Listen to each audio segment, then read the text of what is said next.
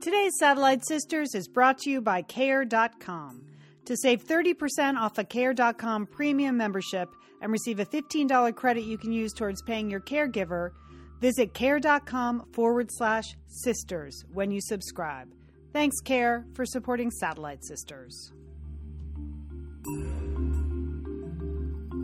We are the Satellite Sisters. Welcome to the show. You know, not every conversation will change your life, but any conversation can.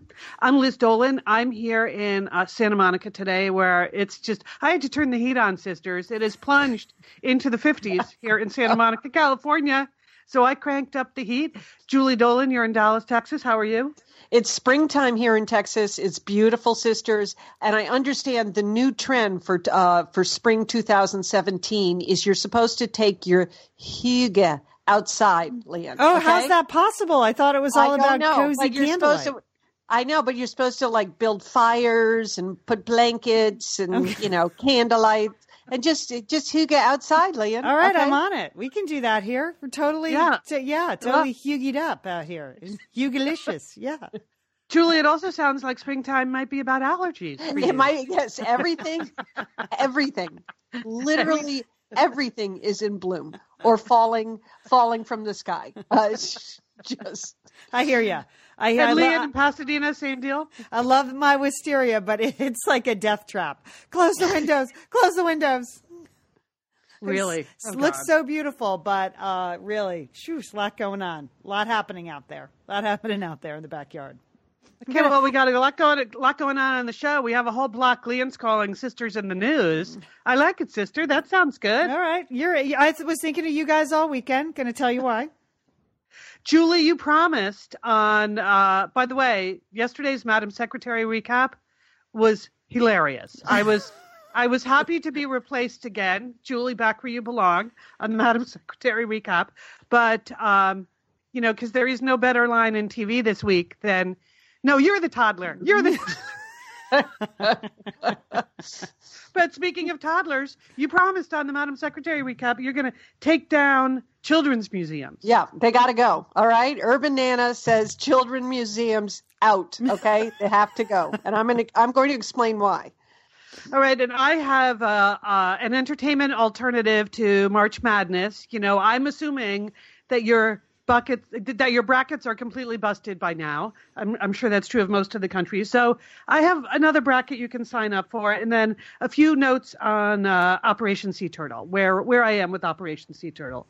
But Lian, what's going on with you? Well, okay, this weekend I just want to shout out to the USA fencing team. I had the opportunity to go to a fencing Grand Prix this weekend in Long Beach. It was our finest fencers versus the world's finest fencers. So it was all the folks that you saw at the Olympics fencing again in the foil, not the épée or the saber. And I still don't even know the difference. Liz, ask me anything later. I know Julie has to go somewhere, so we're moving through this show. But I am now, I now consider myself part of the fencing lifestyle, which is what we heard all about this weekend, and a fencing expert. So, at least. So what do you characterize as a fencing lifestyle? Exactly, have you taken Julie. Wearing all white, or a mask, or what is it, Liam? The director of USA Fencing was explaining it's like the squash lifestyle, but with weapons. So that's it. It's so there's a that whole really doesn't help if you're not currently living the squash lifestyle. There's a whole fashion line coming. All I could say is it was really fun. Both the finals and the men's and the women's foil included an American. Alex, remember him from the Olympics? Yes. Marcialis, who won the silver medal. There's the first silver medal in foil since 1932. He got a silver. He fell to the Russian. It was very dramatic. Very dramatic.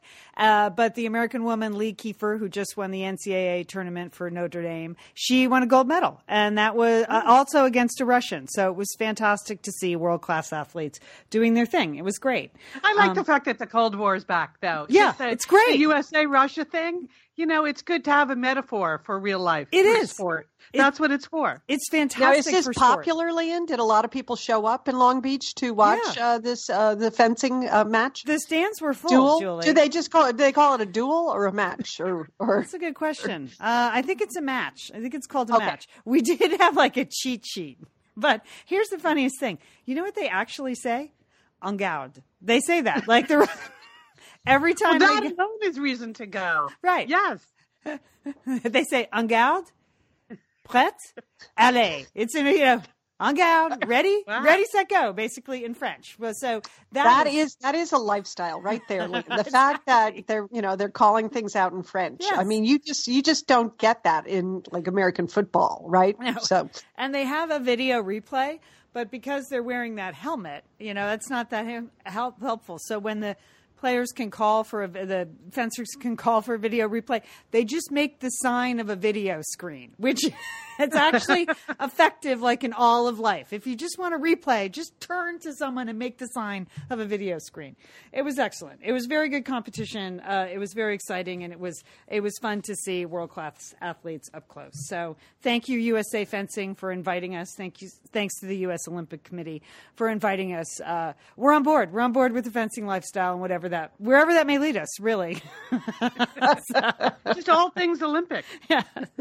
you're just going to get yourself an Olympic blazer and just show up at events. Julie, I think may. that's I may. It's as good as anything else. It's as good as my other alternatives, really. So, but there's a lot of news this weekend, and I have to tell you guys, I don't often think of you 24/7, but I really did think of Liz and Julie all weekend as I was watching tape of some of the recent news stories. And I have to say this, the Satellite Sisters listening audience, I'm sure over the years, as they hear Liz talk about her career or summits she's at or meetings she's in or hard business decisions she's had to make, I am sure they have asked themselves, I wonder what it's like to be in a business meeting with Liz Dolan. And when I was watching the videotape of Chancellor Merkel and the president, I was thinking, oh my gosh, Liz has been to the Angela Merkel School of Body Language. I mean, You think? the eye roll, it was the slow head shake with just the disbelieving eyes. That's a patented Liz Dolan move. You know what I'm talking about, Jewel.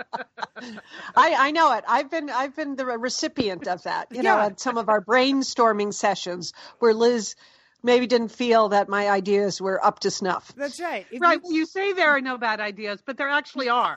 Yes, Liz, you've told us that. And clearly, there is a difference between branding strategy and branding tactics, right?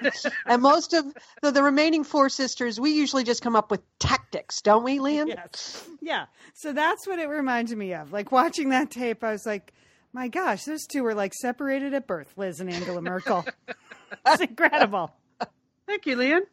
You're welcome, Liz.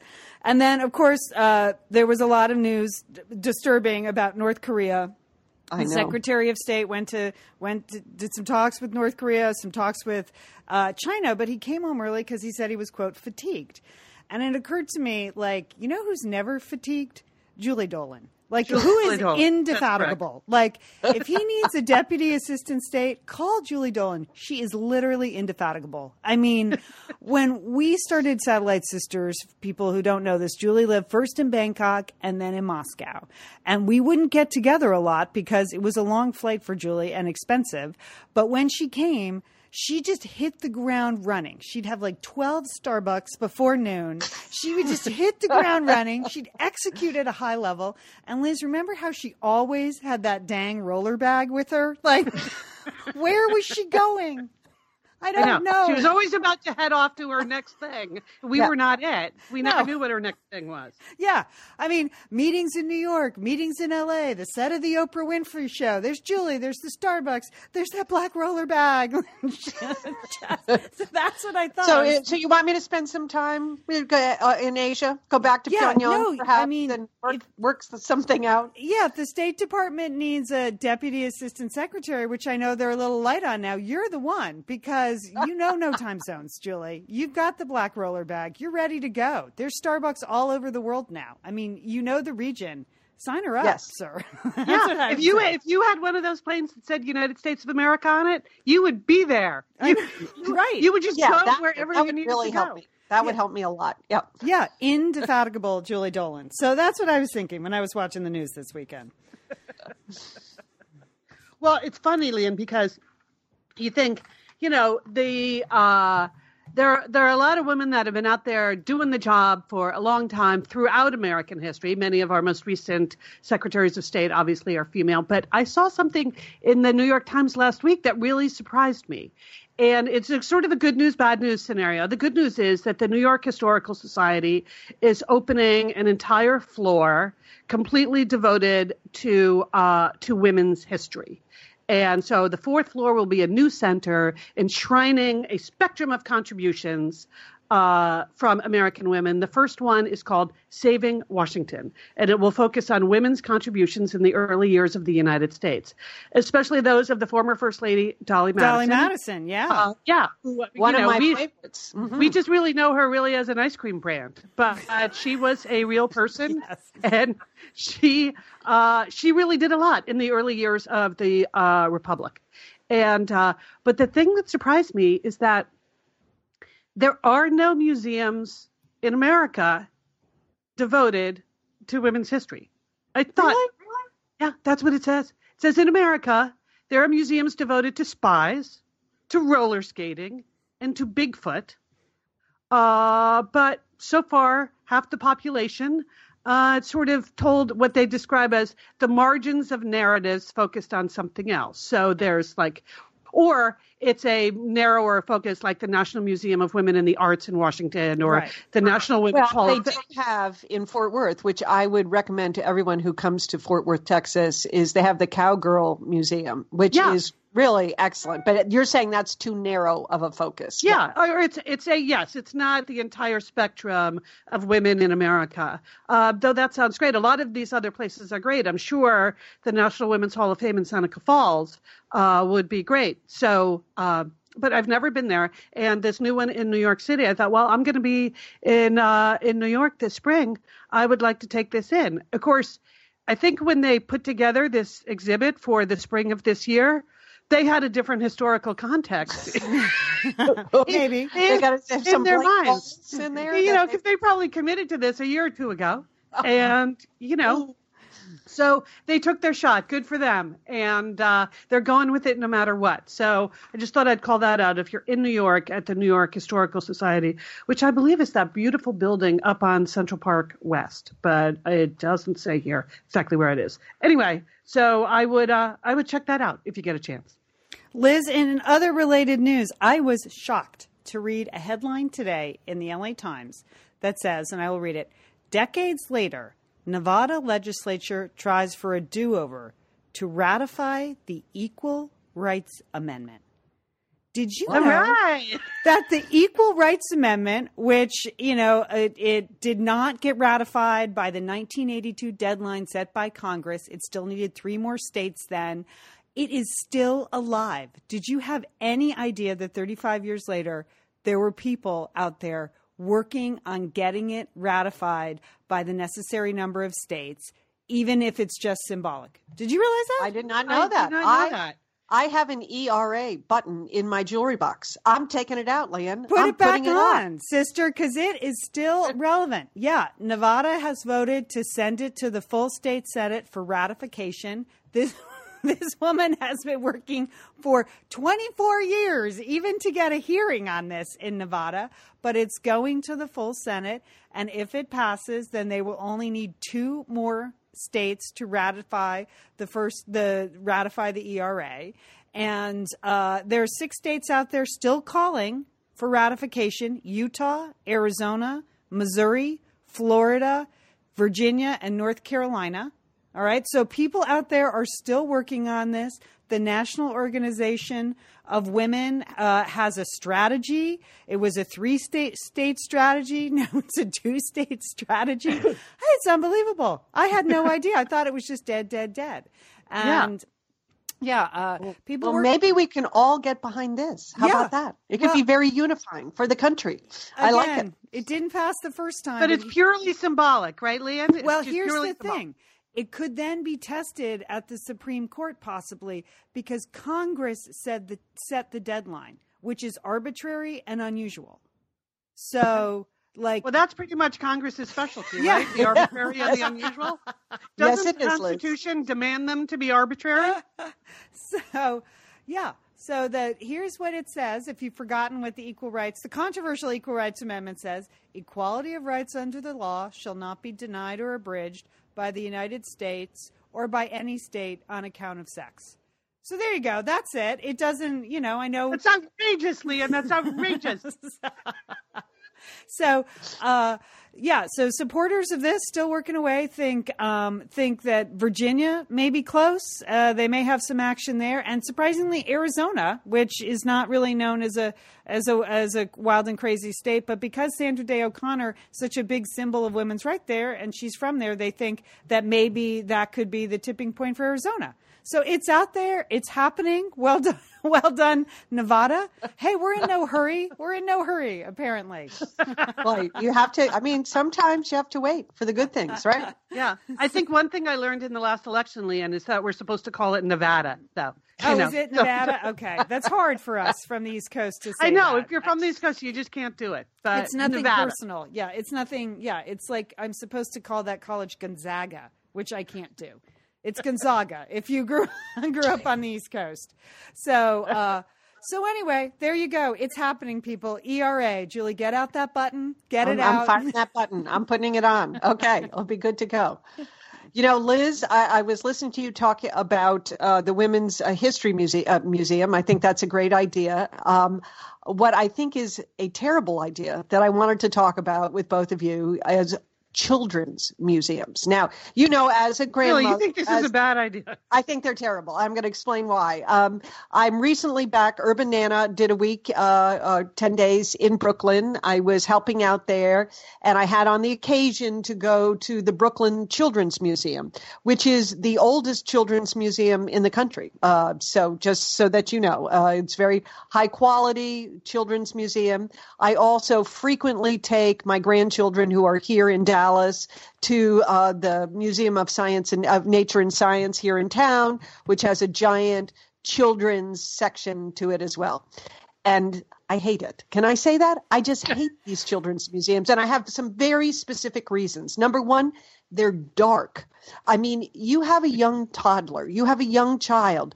The last thing you want to do is take that child into a dark space with lots of other people, okay? But that's what a children's museum is all about. Somehow they have to have that mood lighting, and they think it makes it more exciting. But the general level of light in children's museum is very low. So, you get in a panic as soon as you enter the place because you're worried you're going to lose someone in the darkness.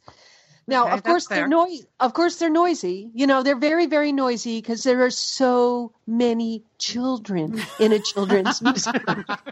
There's so many children. And then if it wasn't enough that they have all those voices, every exhibit makes noise, okay? There's popping, there's blasting, there's nonstop videos, there's banging, everything is interactive.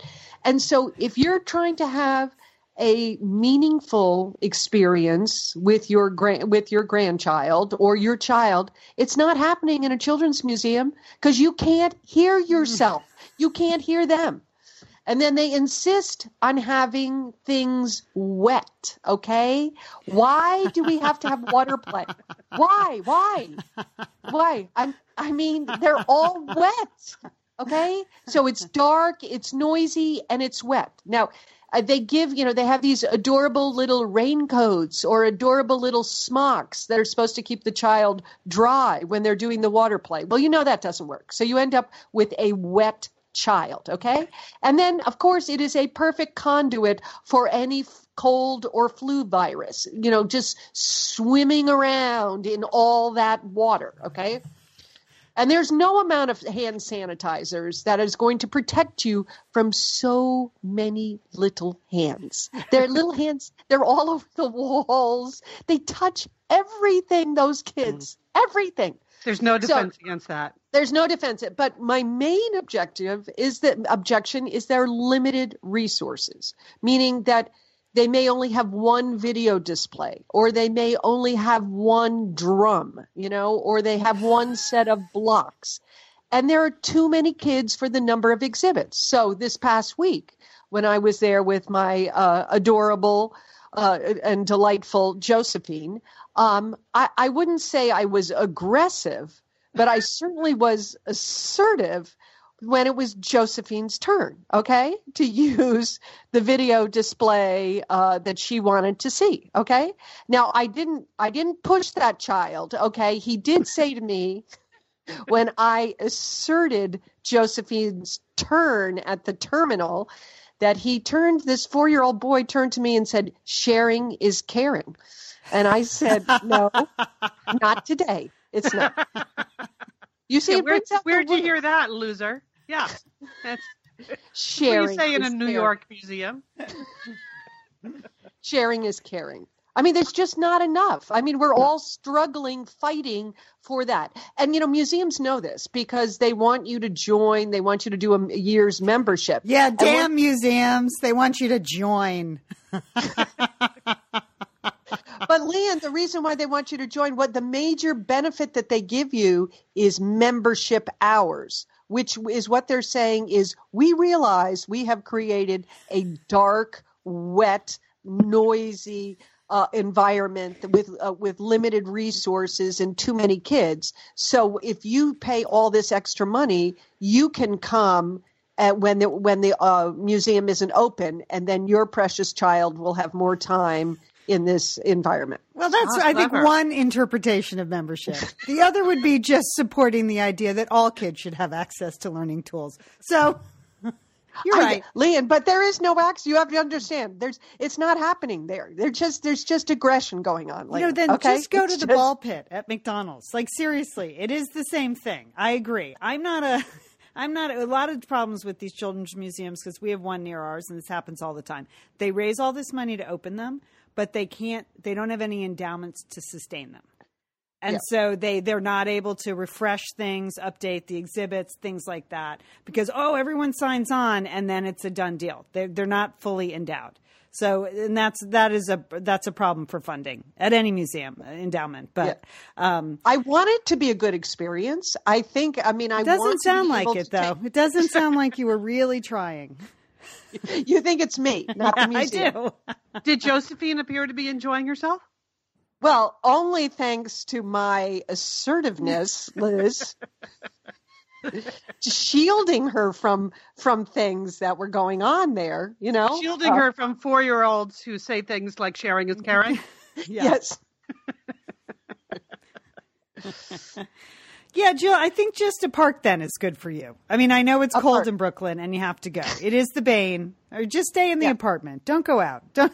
No, I like to get out. I think we just need to re-examine children's museums. Yeah. I know we're going to get a lot of hate mail about this. Well, address it to Julie. Okay, send it to me. Send it to Urban Nana because I dare you to go to a children's museum with a child and see what that experience is like. I'm just providing feedback. They are chaotic. I will agree that they are chaotic, and you're entitled to have a love-hate relationship with them. But you're also entitled not to go. If you then don't go. Okay. All right. Well, let's move on then. It is Tuesday. I think we were going to take a quick break here, right? Yes, we are. Cheers. Yes, we're going to take a quick break to thank one of our sponsors, and then we're going to be right back with Julie's Tuesday Trends.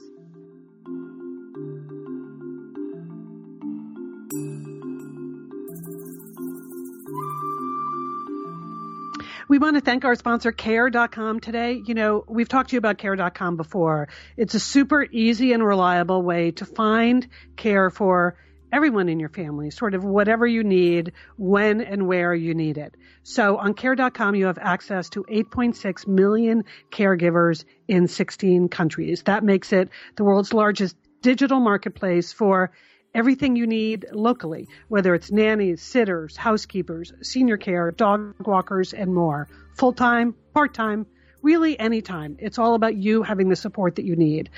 The best thing about Care.com is that they can even help with household, payroll, and nanny taxes. So getting started is easy. Just sign up for free as a basic member to post a job, and then you can view the in-depth caregiver profiles that tell you their work experience, their certification, and any special skills. Plus, you have access to background checks. You can check reviews. You can read articles. read articles, and get tips from parents and caregivers on all things that are care related, Lian. Liz, I would have loved this. When the kids were younger, I had full-time help. I would have loved to have been a care.com premium member, because that way you can, book the nanny, and pay the payroll taxes all through the same platform. That would have been amazing, because I like to do the right thing. I paid all the right taxes, but it was a lot of paperwork to do that. So totally worth an upgrade to a premium membership, in my opinion. That would have made my life a lot easier back in the day. So if you're going through that now, any kind of regular caregiver, a dog sitter, senior care for your aging parents, or, nanny care, you can do that right through the same platform at care.com with a premium membership. And because you are a Satellite Sister listener, here is what care.com is giving you in terms of a premium membership. You can save 30% off a care.com premium membership and receive a $15 credit that you can use toward paying your caregiver when you use care.com's convenient payment platform. And you need to go to the special URL, care.com/sisters, when you subscribe. So for 30% off a premium membership and a $15 credit, you want to go to care.com/sisters when you subscribe. And I just think this is a great service, one I wish I had had when the kids were little, and I will sign up for when I need my own aging care.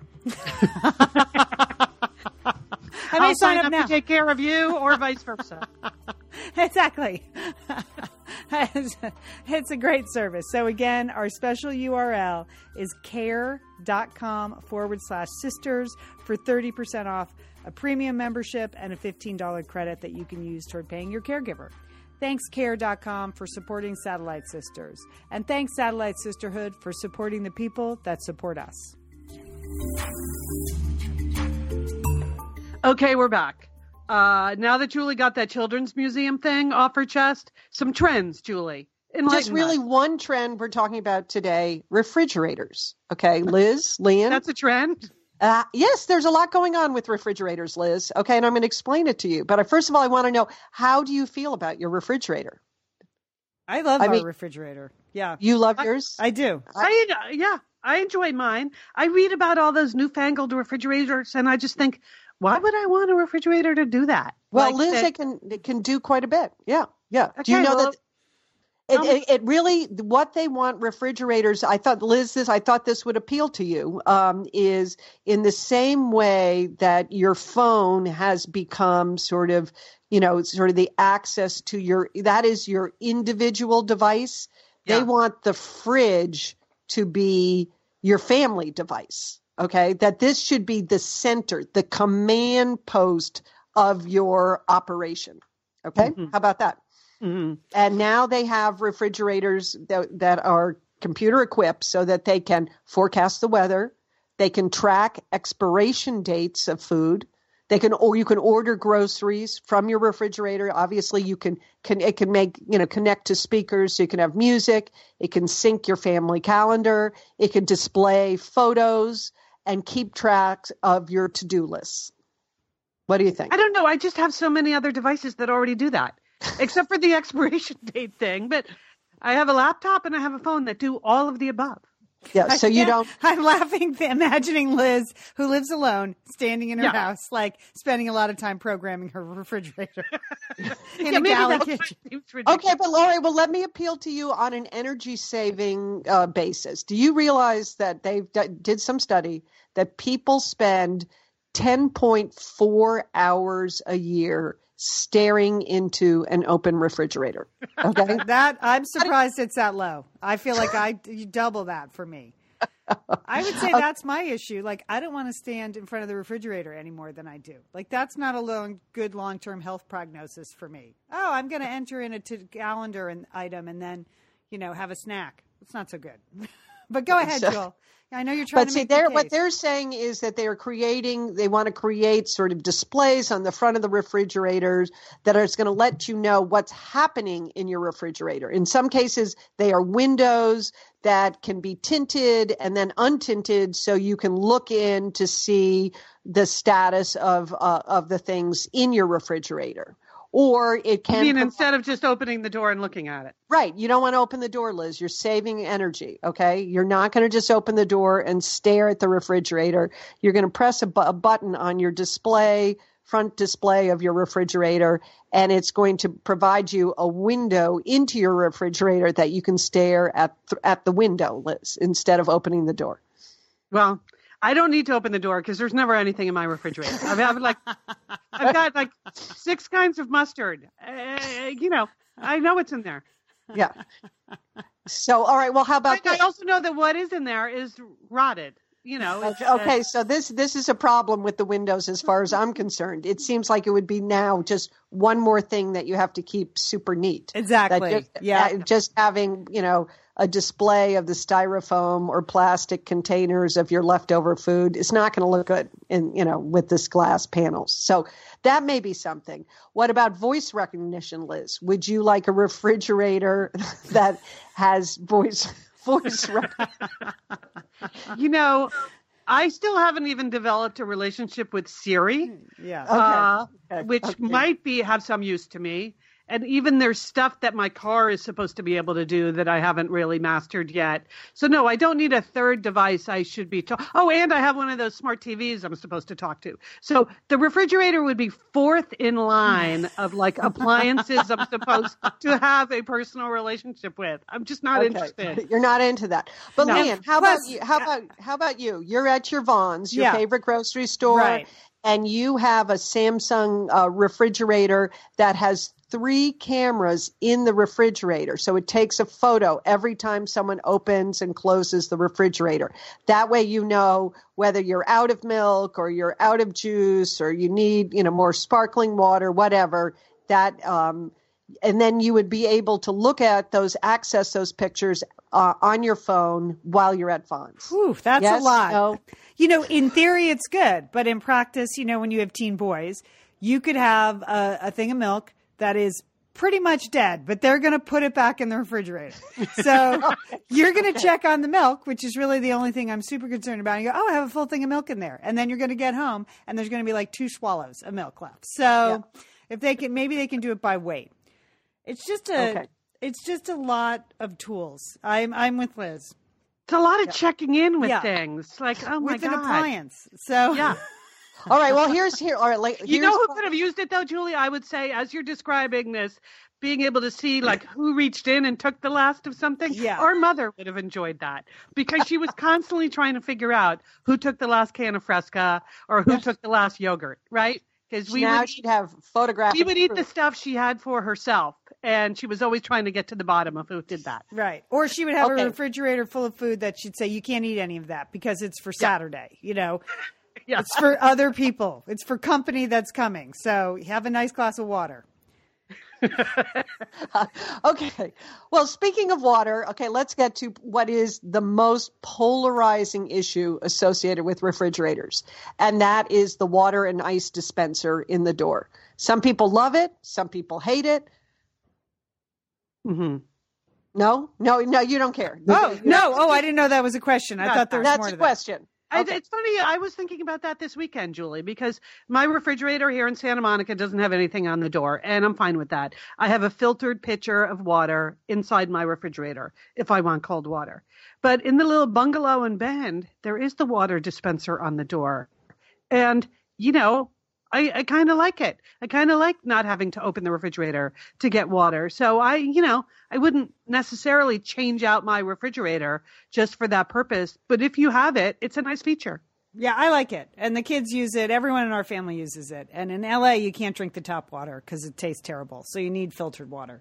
It tastes terrible and it's warm. So you need cold filtered water. I like it. I got no problems with it. Why is it controversial? How is it controversial? I guess because people like sleek lines on their refrigerator. They want it to look like something in Architectural Digest. Oh, okay. They don't want all that mechanics showing. Mm-hmm. But other people, it's just a practicality. I mean, I guess the thing is when you buy a refrigerator, it's for a long time. So if you have all this tech stuff in it, in 10 years, there's going to be all new tech stuff. And that, whatever was very state of the art in 2017 is not going to be very state of the art 10 years later. Yeah. So Yeah. So I'm just imagining Liz in her apartment yelling at her fridge, "Hey, get me a glass of wine," and like the neighbor downstairs calling and complaining, like that. Just pour me a glass of wine. Then it would have to deliver it to me in the living room too, to really extend that all the way. Then it starts to get useful. Okay. But now you're into robot land. Again, another thing that allegedly we're all going to have soon, and you're going to be talking to and giving orders to. Or how about Alexa? Do either of you guys have one? I don't have one of those. Another thing. I don't trust her at all. Not one bit. No. She's not moving in with me. That's all I can say. Okay, well, there is a lot of refrigerator news, Julie. You are right. I had no idea. But moving on. For those of you who are out there and your March Madness brackets have been totally busted, sayonara, Villanova, Duke, whatever, I have an alternative March entertainment contest for you. And it's called, instead of March Madness, this is March Sadness. And March Sadness, I heard about this weekend. I was in Bend, and Oregon Public Broadcasting ran a story about this on a show they do called State of Wonder. But it's actually a contest born on the internet, but created by a woman named Julie Hahn in Boise, Idaho. And it's an annual contest to find the saddest song. Oh, that's good. Oh, it's really a good idea. So there are 8 categories, and there are 8 songs in each category, and it's bracketed, and it is very exciting to watch, as you go week by week, and people are voting whether your favorite songs or favorite artists are progressing. So, for instance, this year, and every year, her 8 categories are slightly different. So this year, her categories are It's All Over, which, sort of speaks for itself. So that includes the songs like Honey by Bobby Goldsboro, The Last Goodbye by Jeff Buckley. There's a category called So Far Away. So you have Sleeping by the Band. You got a bunch of really great songs in there. Then there's a whole category that's duets, which obviously would include Sounds of Silence by Simon and Garfunkel and Fathers and Sons by Johnny Cash and Fiona Apple. This is a favorite category. It's called Past Their Prime. And the way she describes it, these are relationships that have just gone bad, or artists themselves who are way past their prime but are still creating these songs, or both. So in this category, Past Their Prime, you have Wichita Lineman by Johnny Cash, and you also have Keep Me in Your Heart by Warren Zevon. But there are a lot of good songs in there. Then, of course, there's the power ballad category. Includes I Will Always Love You by Dolly Parton. It's hard to vote against that. Yeah. That's a sad one. More Than a Feeling by Boston. That's going to make it in there every year. I hate Boston. There's a whole... Well, good. Then you can vote against them. Yes. Then there's a category that is drinking. You can imagine how many really sad drinking songs there are. Everything from like The Bottle by Gil Scott-Heron to Rehab by Amy Winehouse and all kinds of stuff in between. War is a category. So you got your Danny Boy, and you got the band played Waltzing Matilda by the Pogues. And then my favorite category I think of as the Dolan family category. She just decided this had to be its own category every year because there were just so many sad songs. This category is called Sadstein. And this is just sad songs by Bruce Springsteen. So you've got, it goes without saying, The Ghost of Tom Joad, Youngstown, Streets of Philadelphia, and The River. Just 4 of the many songs that are in this year's Sadstein category. In fact, if you go to the brackets right now, this week it's The River versus Streets of Philadelphia. And, my vote would be for The River, which could be one of the saddest songs ever. One of the all-time best songs ever. Yeah. Yeah. Anyway, so this is one of those private groups on Facebook. So you need to join. If you're interested, it's kind of late. They've worked through a lot of the opening rounds, but I just thought it really gives you something to think about during the month of March. If you're really sad that your team is not in the tourney or has already washed out of the tournament, I recommend March Sadness as alternative entertainment. And I'll put in the show notes the link to the story OPB did about it, because then you can hear some of these songs and you can also hear her talking about why she created it. Good idea, isn't it? It's a good idea. Good idea. Yeah. I like all those alternatives to March Madness. There are some funny ones out there with just using the brackets as a Brackets are a format. good device. Yeah. I was thinking we should create, we're going to have to do some kind of bracket thing sometime. Okay. I don't know we'll what get on that. Put it on Siri, it on- Alexa, refrigerator, create brackets. That's what we need. We could do songs about friendship. We could even do our own songs. Friendship. Anyway. If the refrigerator could post the shows, that would be awesome. All right. Liz, why don't you tell us about the sad movie then next? We were going to go to another story, but okay. So speaking of sadness.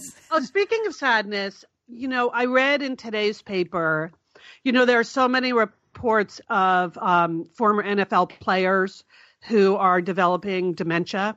And the latest in today's paper is Gayle Sayers. So his wife, Ardith Sayers, announced, she told the Kansas City Star that Gayle Sayers, who's now 73 years old, he had a diagnosis of dementia 4 years ago, and that, she blames his football career. You probably know him. He played for the Chicago Bears for 7 seasons, an amazing guy, an amazing player. And he was diagnosed at the Mayo Clinic. And she said they haven't been keeping his condition a secret. They just didn't feel like they needed to announce it publicly. But I was thinking of Gayle Sayers and thinking, even if you don't remember Gayle Sayers from the football field and from his championship years with the Chicago Bears, talk about your sad movies. You have got to watch Brian's Song. Do you remember that movie? Yes. I mean, Lian, maybe you're too young to fully appreciate Brian's. Really? You saw that when you were because they, before you could get movies on demand, they showed it every year. It was a Dolan family tradition. So I know. It was my really. God, this was it. Yeah. The Sob Fest. Yeah. That movie. Sob Fest. ABC Movie of the Year. It came out in the mid-'70s, I think, right? 71. I'm looking at the IMDb page now. Yeah. So this is it's a story about the friendship between Gayle Sayers, who in the movie is played by an awesome Billy D. Williams, and Brian Piccolo, who is played by James Caan. And it's about Brian Piccolo develops cancer, and, spoiler alert, he dies. But it's really just about this intense friendship between these two men. And it is so darn sad. It really, I am tearing up. Liz, am I sensing a trend with you? Your sad songs, sad movies. Yeah, gotta talk. Just open that refrigerator door and put some cold air on your face, Liz. Julie, it's the middle of winter here in Santa Monica. It's the 50s. I had to wear my swim parka to water aerobics last week. Life is hard.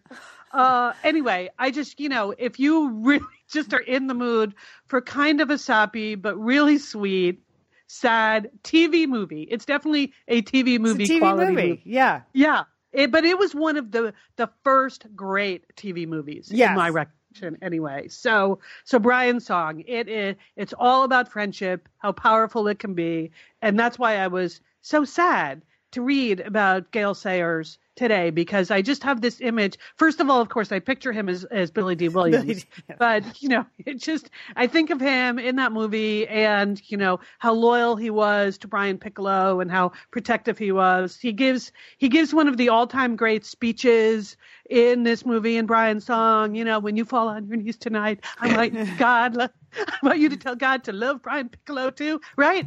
Oh, it's my great. God. Anyway, if Brian's you go to the Song. IMDb page, you can see the monologue, Liz. You can do it. It's written out for you. Maybe we should have a monologue contest. Best TV movie monologue. Anyway, so Brian's Song, I recommend. Just wanted to say that. Yeah, those are sad stories. That was an excellent TV movie. That was a golden age of TV movies. That really, it was the first sort of bromance movie, in sports. Men watched it. Men cried. Yeah. And then the the real life Gayle Sayers is just as handsome as Billy D. Williams as well. I know. And Brian Yes. Piccolo, the whole point was he was like the third string, player. And Gayle Sayers was the big star. So it was an unlikely friendship. All right, Liz, nice tribute and some excellent acting. You don't often act on the show. So thank you. Thank you. It's her softer side. All right. Well, speaking of which, maybe a quick Operation Sea Turtle update. Sure. Speaking of health and taking good care of yourself, just 2 headlines for Operation Sea Turtle, which is the name for my personal health and wellness program. Number 1, it's all about goal setting, right? You have to have these dates in the future that you're pointing towards. So, I said from the beginning that April 22nd was a good date for me because I will be seeing all of you at the Santa Monica Public Library that Saturday afternoon at 2 p.m. for the Satellite Sisters Ask Us Anything session. But then the next thing I knew I had to get on the calendar, which is always very tricky to schedule, is my physical. You know how that is? Yeah. Oh, yeah. When you're thinking about when do you actually want to see your doctor, you don't want it to be too soon. But then if you make it too far away, it's not enough of a motivator for you. So here's what I did. We've got the April 22nd. So last week I called and I scheduled my physical for 2 weeks after that. So that's good. So it's not too far away. Will help keep me on the straight and narrow when we're at Esther's wine bar after the Satellite Sisters Ask Us Anything syndrome. But now it's on the books, going for the physical. So you know how that just focuses the mind and whatever your wellness program is. You can't really change your cholesterol level probably by then. But there are other things that you can adjust so that you're sort of at your best. So early May, physical, I did that. And the other thing I did this weekend, I violated one of the number 1 rules of trying a new fitness class. So I was up in Bend, and there's a great public facility there called Juniper Pool and Fitness Center or something, but it's the town of Bend. Lian, I know you've been there for yoga. Love it. It's great. Right? It's great. It's just this amazing public facility. Yeah, amazing. So I decided that I was going to try a class on Saturday morning that they called Yoga Sculpt Fusion. Oh. And most of the discussion in the description was more about the sculpt part and the fusion part. That was, there's lively music and there's this and there's that. So I don't know. I just skipped right over the yoga part of it, assuming that if you're adding the sculpt and the fusion to the description, it is not a yoga class. So I thought, okay, I'll go. I'll try this. I do have a sculpt class here in LA that I really like. And fusion just sounds like a lot of movement to me in music. So I go and I violated the number 1 rule. When you're in a new class that you've never been in before and you're not sure if you're going to like, number 1 rule, sit by the door. Yes, right? Yes, right. Oh, Don't be up front. No, don't be, Julie, make sure you have a clear exit so you can sashay out if you need to. I don't know what I was thinking. Because I had to go over, this was basically like a yoga class, but with weights in your hands at the same time. So you have to be really strong already. Yes. Yeah, yes. It's not, I don't like yoga with weights. It's not good for me, but yeah. And it's usually attracts super fit people. Exactly. Yes. Exactly. Thank you. So I was like 10 minutes in and I was like, now I'm trapped because not only was I in the far corner of the room, but I had put all of my stuff in a cubby that would have required me to walk past the instructor in the front of the room and get my stuff from the cubby. So again, rule number 1, sit by the door. Rule number 2, leave your things outside. Do not put your things inside in the cubbies. So I was trapped for an hour. I survived it, but barely. So that's just a good note to self. Sit by the door. Though I do find that in all classes, I spend the whole time thinking about how much am I hating this? Am I hating this a lot? Am I hating this a little? Am I really good class? Oh, here's another mistake I made. The class started at 9:45 a.m. Yeah. But in my mind, it was 9:30. But whatever. So I looked at the clock and all of a sudden it was 10:15. I'm like, this is great. We only have 15 minutes left. because I miscalculated the start time. Then it got to 9:30 and she was going and going and going. I'm like, oh my God, that's right. The class started at 9:45. It's only 10:30. So the next day I just went back to water aerobics. That's where I belong. I was in the very nice water aerobics where, Lian, almost everyone in the water aerobics class, I was looking around and I'm like, these people, everyone looks like Angela Merkel. It's sort of that body type, that haircut. There's nothing like the yoga people. Nothing. You got to find your people, Liz. I think that you were the first to say that. Anyway, so that's my Operation Sea Turtle. Going swimmingly in general, but making some adjustments in the plan as it rolls out. All right. Excellent, Liz. Well, that's good because I wanted to give a few updates so I can do a few updates. Julie, we know at any moment now you have to go to apparently a better event. So yes, I'm slipping away. I have to talk about my stuff is outside. I'm by the door. You're not even going to notice that I'm gone. I'm just going to slip away. Okay. Okay. First on the updates, people have asked about the dance class. All right. No one's asked, but I'm just going to tell you about the dance class. I mentioned that I was moving forward with my dancing career, and I had was starting the second group class where we were learning the choreography to the 70s disco classic Car Wash. Props include a towel. And so we're about 3 weeks in now. And I can tell you this, I am a little bit in over my head because this is really more my teacher's a ballroom teacher and everybody else is taking ballroom. So this is really more the ballroom version of hustle. So it involves like precision footwork.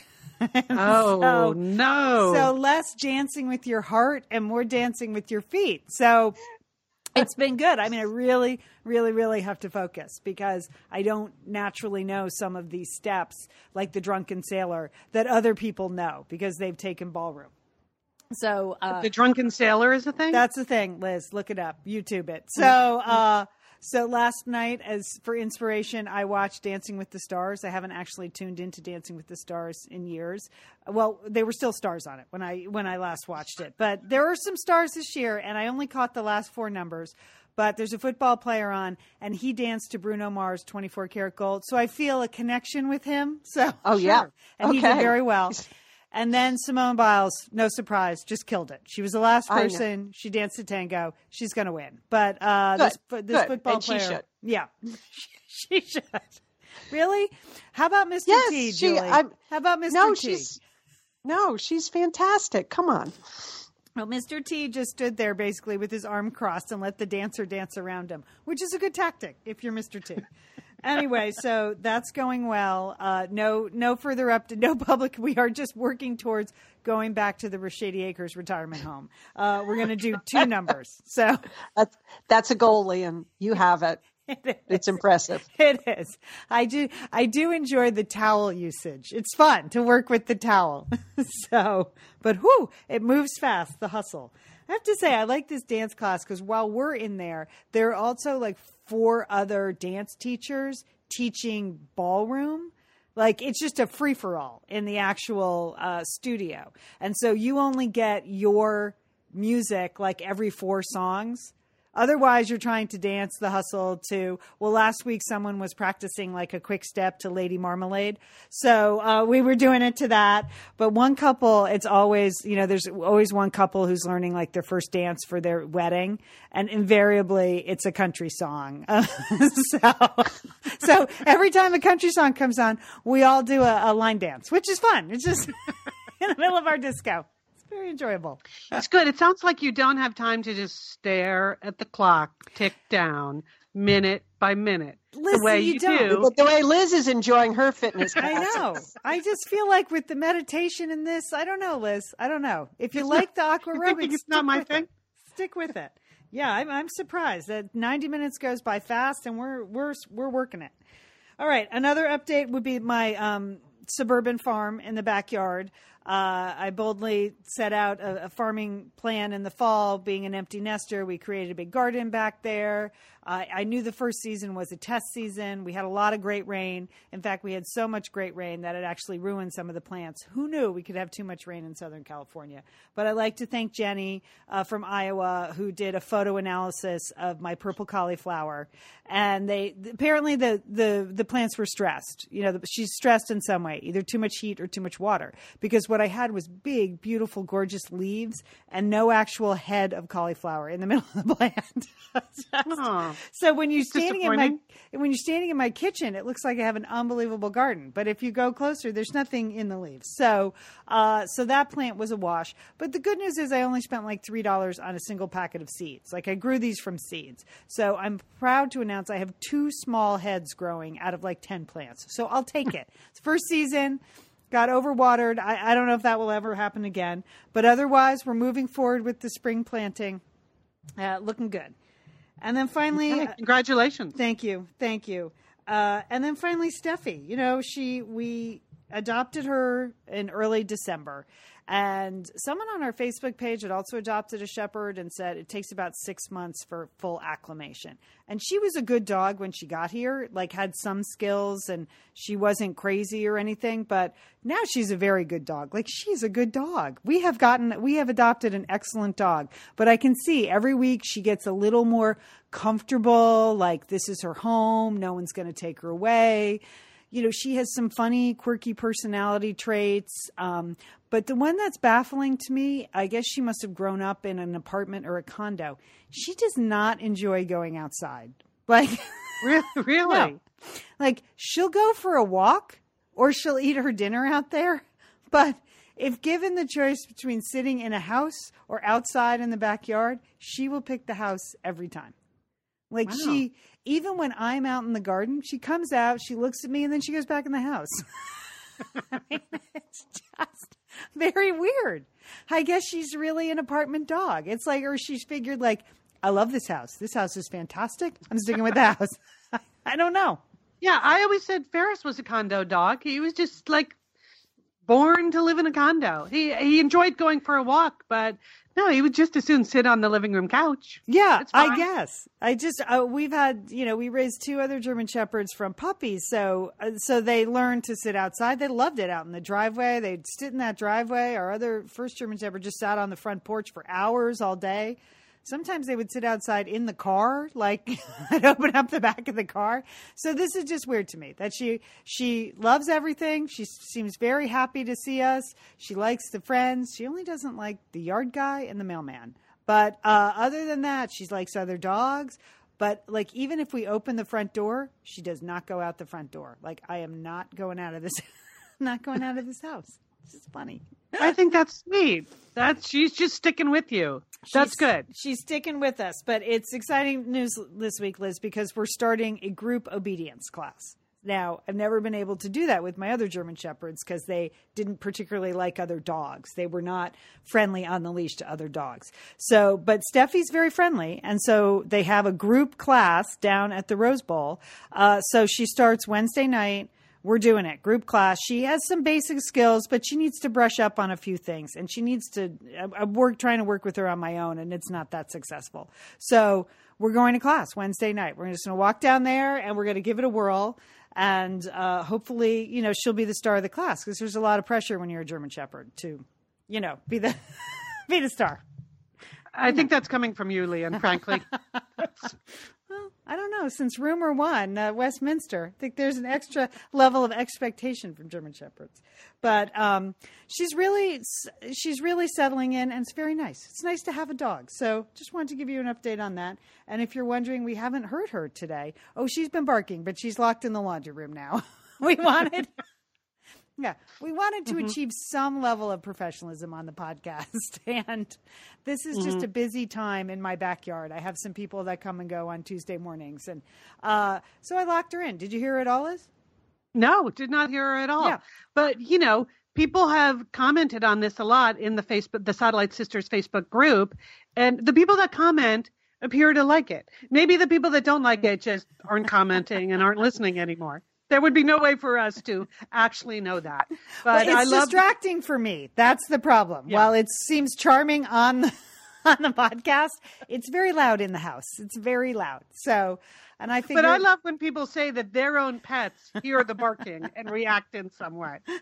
I like that. Maybe they don't want that either. But I think that is actually very sweet. That all of a sudden their pets are more alert. All right, that's it. Those are the updates. Did you go to Beauty and the Beast this weekend, Liz? Did you take that in? I did not take that in. Yeah. I was in transit. I went up to Bend on Friday, came back on Monday. So had a good time up there in Central Oregon. But no, it looks like the rest of the world went to Beauty and the Beast. Yeah, great. And now the rest of the world apparently is standing in line at Disneyland and Disney World for these commemorative cups. There was an article in the paper. There are these plastic cups, and inside the middle is a rose. You know, the symbol. Have you ever seen Beauty and the Beast? No, I haven't. Yeah, but I. No, I've seen the poster. It's funny. Yeah, so you see the rose like in the in the glass thing. So I saw the James Corden crosswalk version. Oh, okay, then that's good. Yeah. So he had the rose. Yeah. You know the basic story. So now these cups have become collectibles, and they, Disney, how brilliant they are at their product, creating a demand for their product when they're really, I'm sure they have millions of them in a container ship somewhere, but they're only allowing a certain number of cups out, and you can only buy 2 cups apiece. So there's a story in the LA Times, people waiting 4 hours to buy a $13 plastic cup. So. Mm-hmm. So that's what you're doing later this week? No, I'm just saying that's something. We got to get one of those. You got to create that kind of demand. Well, we have a prototype product that we believe we may be testing at the April 22nd event. Right. Now, I hesitate to even mention it because I know that those of you who are not coming to Southern California for the event will be bitter about the fact that you may not have access to this prototype product. But we just need to do a small scale test. And so we're going to do that. And then it's possible that we might be able to make this available online along with some other things. But because did you see the picture in the Facebook group?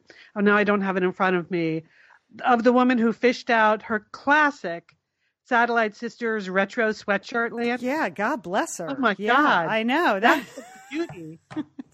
Speaking of Brian's song and the Equal Rights Amendment, I mean, yeah, really? I feel like our retro product line might even be different than the current product line.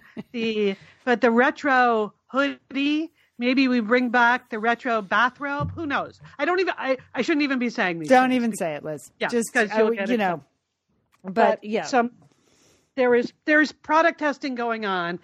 I hadn't thought of something as simple as a plastic cup yet.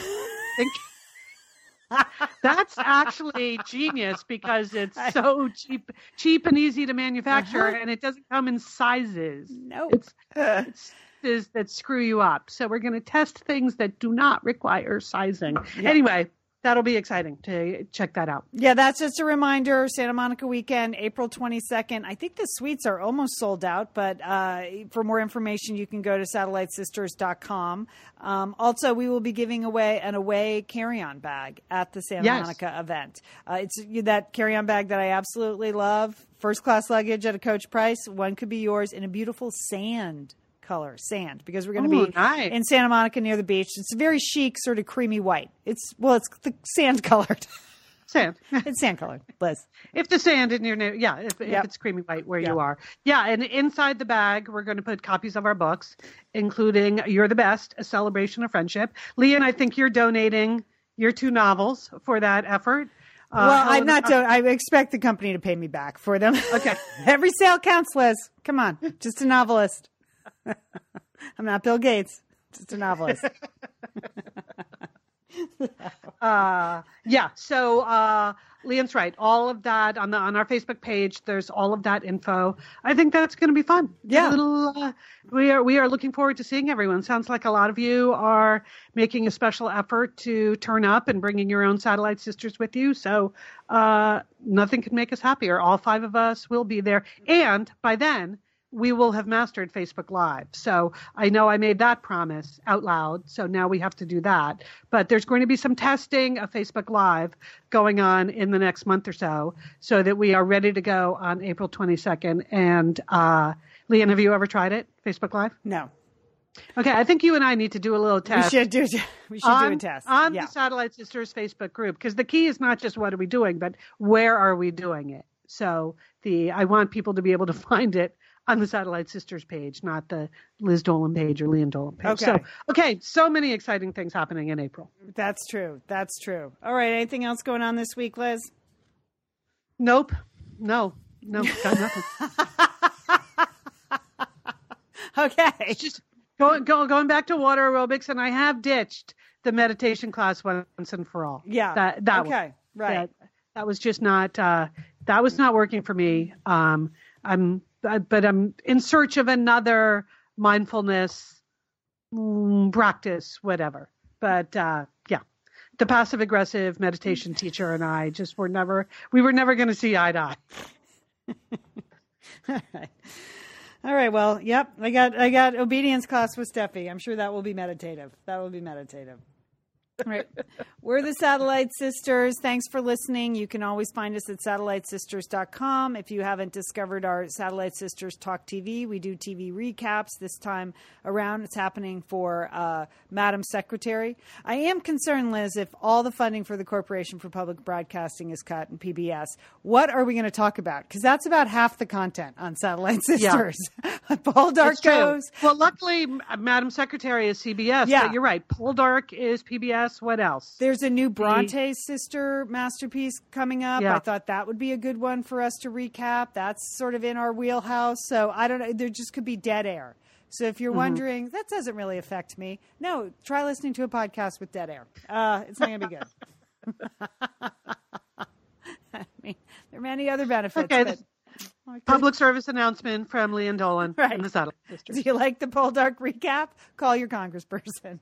I know it's a stretch. It's a stretch to connect those two things, but no, but you have to know what is important to you personally, what really does affect your life. Yeah. And it could be Poldark. Could be Poldark. All right. Have a great week, Liz. Thanks, Lian. And don't forget, call your Satellite Sister.